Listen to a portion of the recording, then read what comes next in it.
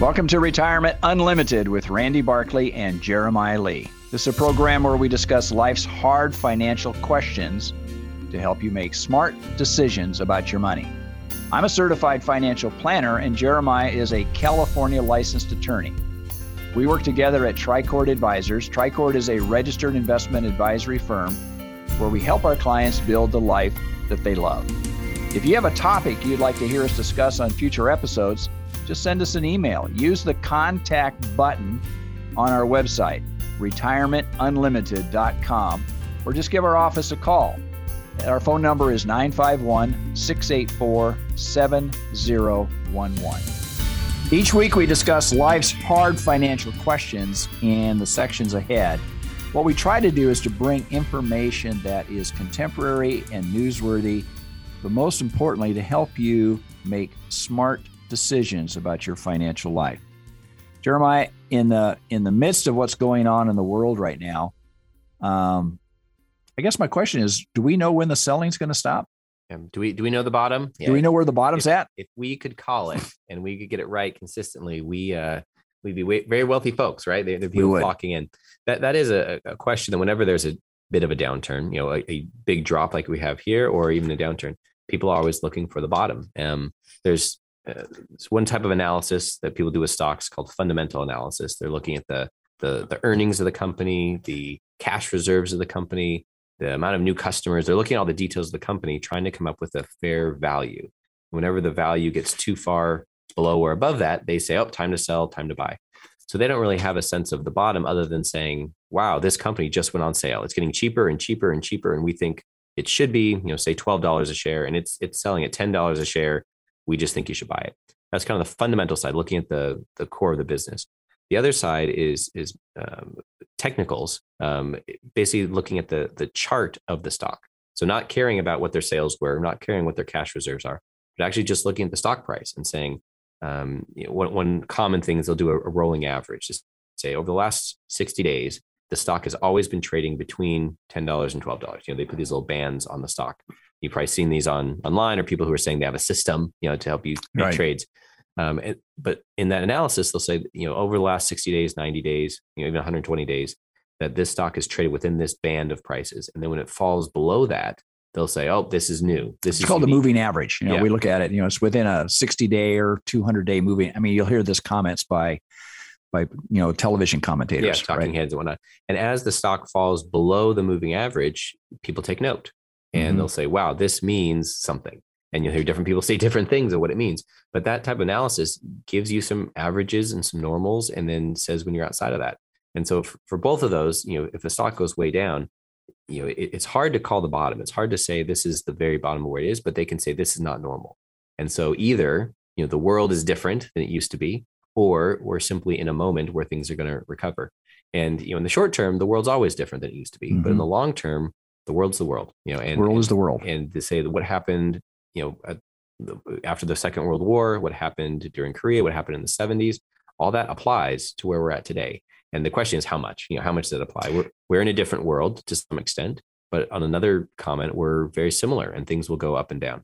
Yeah. I want to tell people to be Rip Van Winkle, go to sleep for 5 years or whatever, and wake up and look at your portfolio. You would have missed all the emotional intrigue, I guess, however you want. Just the emotional ups and downs, but your portfolio will probably be higher than where it was when you started, when you went to sleep. So oftentimes people, they look at their values on their holdings daily. I had one person I just talked to. She says, oh yeah, I look at it every day. I said, stop it. It's going to drive you crazy, because you're going to be delighted when it goes up, but you're going to be absolutely depressed when it goes down. And I said, you got to stop it, because emotionally it just is not going to be forgiving to you. Yeah. There's a good analogy. Someone talked about, you buy a home, you purchase it and you move your family into it, right, and you're owning it. And they say, what happened if a week later someone came to you and offered you to buy it at 50% of what you bought for it? You would just tell them no. No, I'm not gonna do that. You would never consider it. No. Because you're not going to sell your house. It's your home.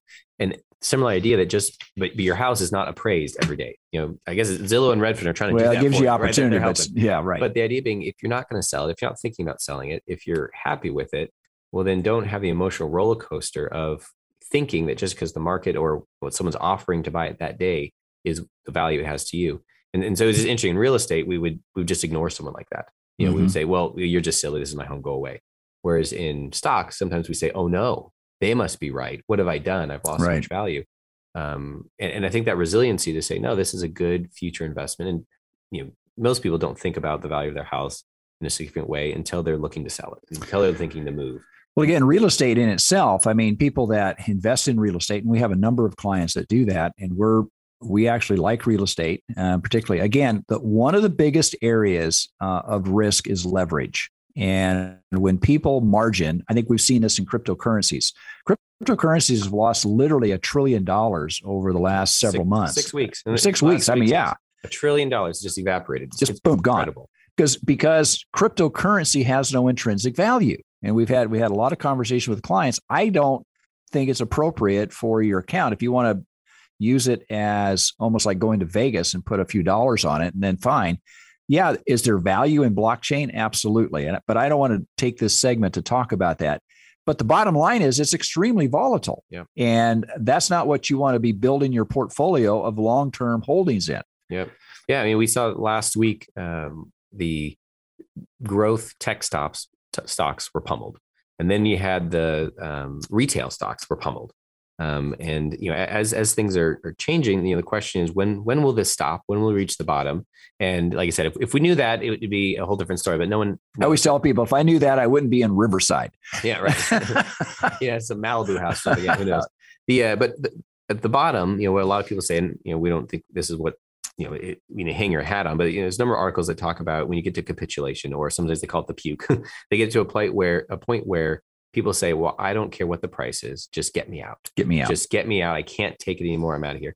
And we're, not without predicting things, but we're talking about, maybe bonds, the bonds we saw the last few weeks, people were selling at all sorts of prices, which don't seem to make a whole lot of sense. Didn't make any sense. So maybe that was a moment where people said, I can't take it in these bonds. I got to get out of here.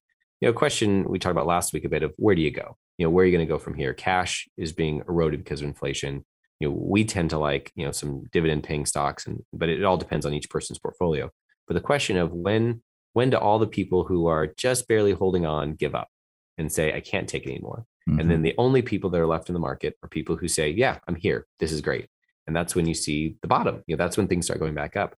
And so it's the people that are still holding on and saying, I don't know if I can hold it. I don't know if I can do it. It's when they finally let go is that we have the upward flow, because they're all out of the market by then. Yeah. And I think, when you sit down and talk with people, one of the key questions I ask them is, has your lifestyle changed because of the stock market going up and down? Have you changed what you're going to do or how you're going to spend your money or what decisions you're going to make financially? And invariably, the answer is no. It really hasn't affected us at all. I said, okay, then just don't panic. Just stop being grumpy. Yeah. Yeah. There's an aspect, that someone marches around the house feeling like they've lost so much money. And on the flip side, the markets go back up and they whistle while they walk through the house, feeling like they made so much and they're so bright. And it's difficult, to not. Of course, your emotions are tied to that. Of course, it's your retirement. Of course, it's meaningful. But to give yourself a healthy buffer between yourself and to start getting comfortable with some risk. We've talked that to put it in the bank feels nice. To bury it under their mattress, feels nice. But the reality is, it's not going to provide for you in the future. And you're losing. It is not a long-term solution. And again, we look at key indicators, and one of the key indicators are what are the institutional investors doing? The institutional investors, folks, are not selling. Most of the sales are being done by smaller investors on the fringe, and that's what's causing most of the volatility. The institutional investors are being really quiet, but they're holding on. They're not selling their assets. First of all, they may have already rebalanced their assets last year. We attempt to do that. We talk to a lot of people that we bring to the table when we discuss on an ongoing basis, at least weekly, in some cases daily. Is there anything we can do to protect? Anything we can see as opportunity and take advantage of? But there is a host of people that we look to, and then we look at the institutions, the large pension funds, the large asset managers. Insurance companies are massive asset managers, and other wealthy people. They're not selling. They are not selling their assets in this marketplace. Yep. One of the stories I've heard you tell a few times is kind of the farm story. Yep. I think it's useful for a lot of folks of just the emotions and the need to have reasonable risk. Yeah. So again, I think, I always have this, I came from a ranching background. And so that has a great influence on my psyche and how I look at the world. But I always look at the farm illustration is that you've got in the bin, you got in the barn, you've got this seed that you've harvested. Now, spring comes, you have to take some of that seed out and you have to put it in the ground. You have to plant it.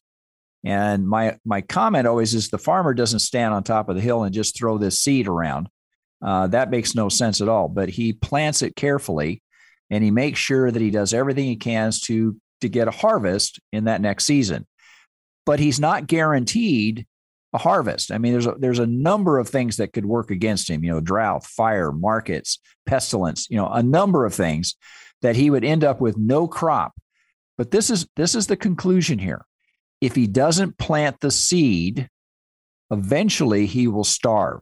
So if he puts the seed, so to speak, under the mattress, you better have a lot of money because you're going to eat that seed. Now, for some people that are listening to us, if you have millions of dollars, and if you're spending, $50,000 a year, you don't worry about that. You can be very, very safe and conservative. You don't worry about the risk of the market, so to speak, or planting your seed.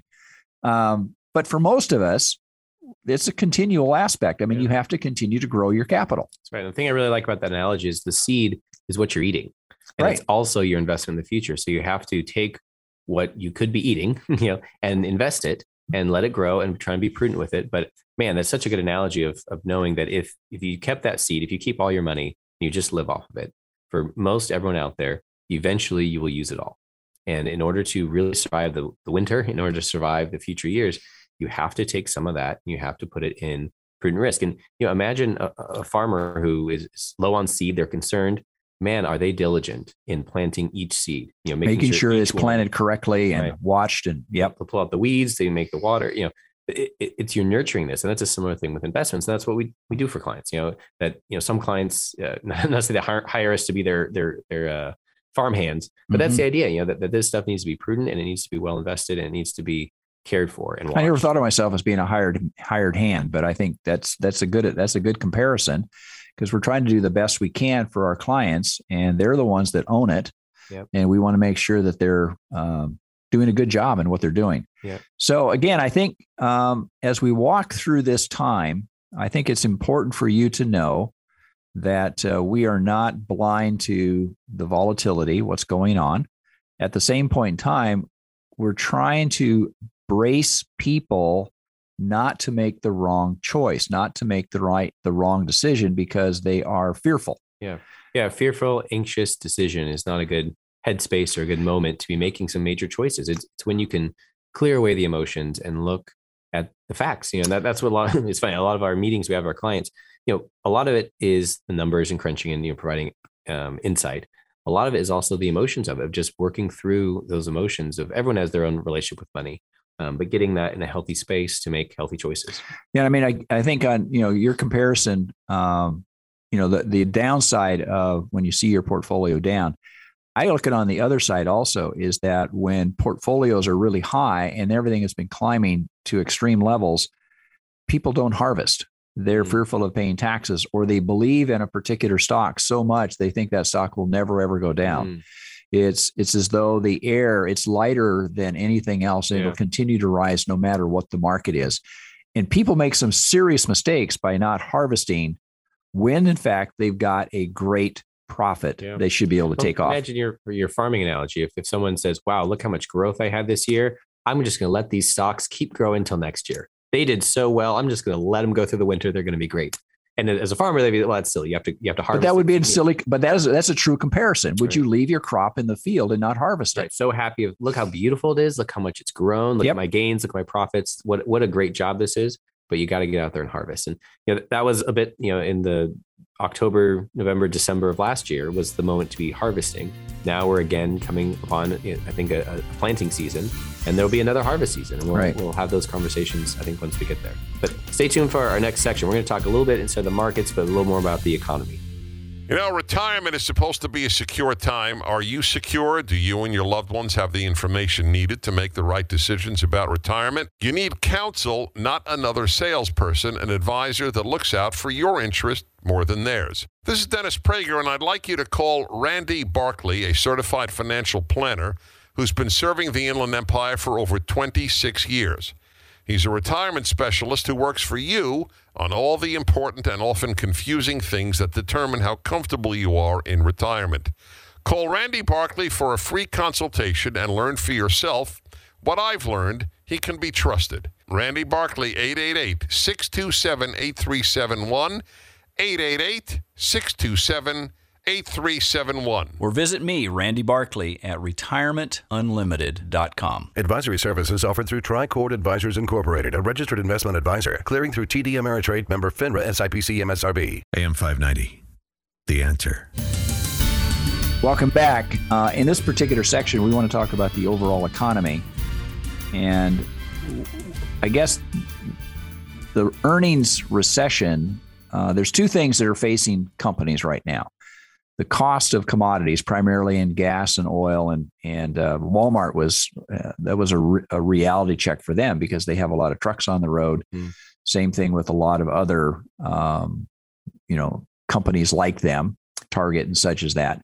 But also they're faced with higher labor costs. So because of this low unemployment, and I don't wish anybody to be unemployed, but it is difficult for companies to find people. And they're having to pay more for that. And then those two things coming, maybe they could withstand one, but both of them coming like combined at them, it's really hitting their earnings pretty hard. It's a shock, yeah. And the labor item, I mean, that will work itself out in the sense that as you pay more, people earn more, you're able to raise prices a bit. That's a normal inflation process that usually takes time. That's where the stagflation comes in. That's where the conversation about stagflation is going to be just this constant rising, but the economy is not growing. We're not getting higher wages or anything. But so higher wages are generally good. It's just when you have them all at once and you have them very quickly and you can't find enough people, and that's when it becomes difficult. And there's some folks that we're reading that are saying, look, we're doing so well. Look, the economy is too hot. It's really healthy. There's others that are saying, here comes the recession. And it's interesting. We have to separate a little bit the market, what you see in the stocks online, what people are trading. And also the talking heads, folks. That's true. The talking heads, if it's not bad news, it's not news. And so you have to be very careful what reinforces your bias or fears. Yep. And then we have the other side, which is the actual economy, how companies are really doing, Main Street companies, as well as these big, corporations. And one article I was reading, I think it's a really good comment to say it's much too early to call or not call a recession. That's the way down. That's a ways down the road. But what we're looking at is maybe an earnings recession to say companies, you have the revenues that come in, the costs they have to pay, and that gets them down to their earnings. And earnings are likely going to be smaller because their costs have gone up. And whether or not the increase in the prices they charge can match with that.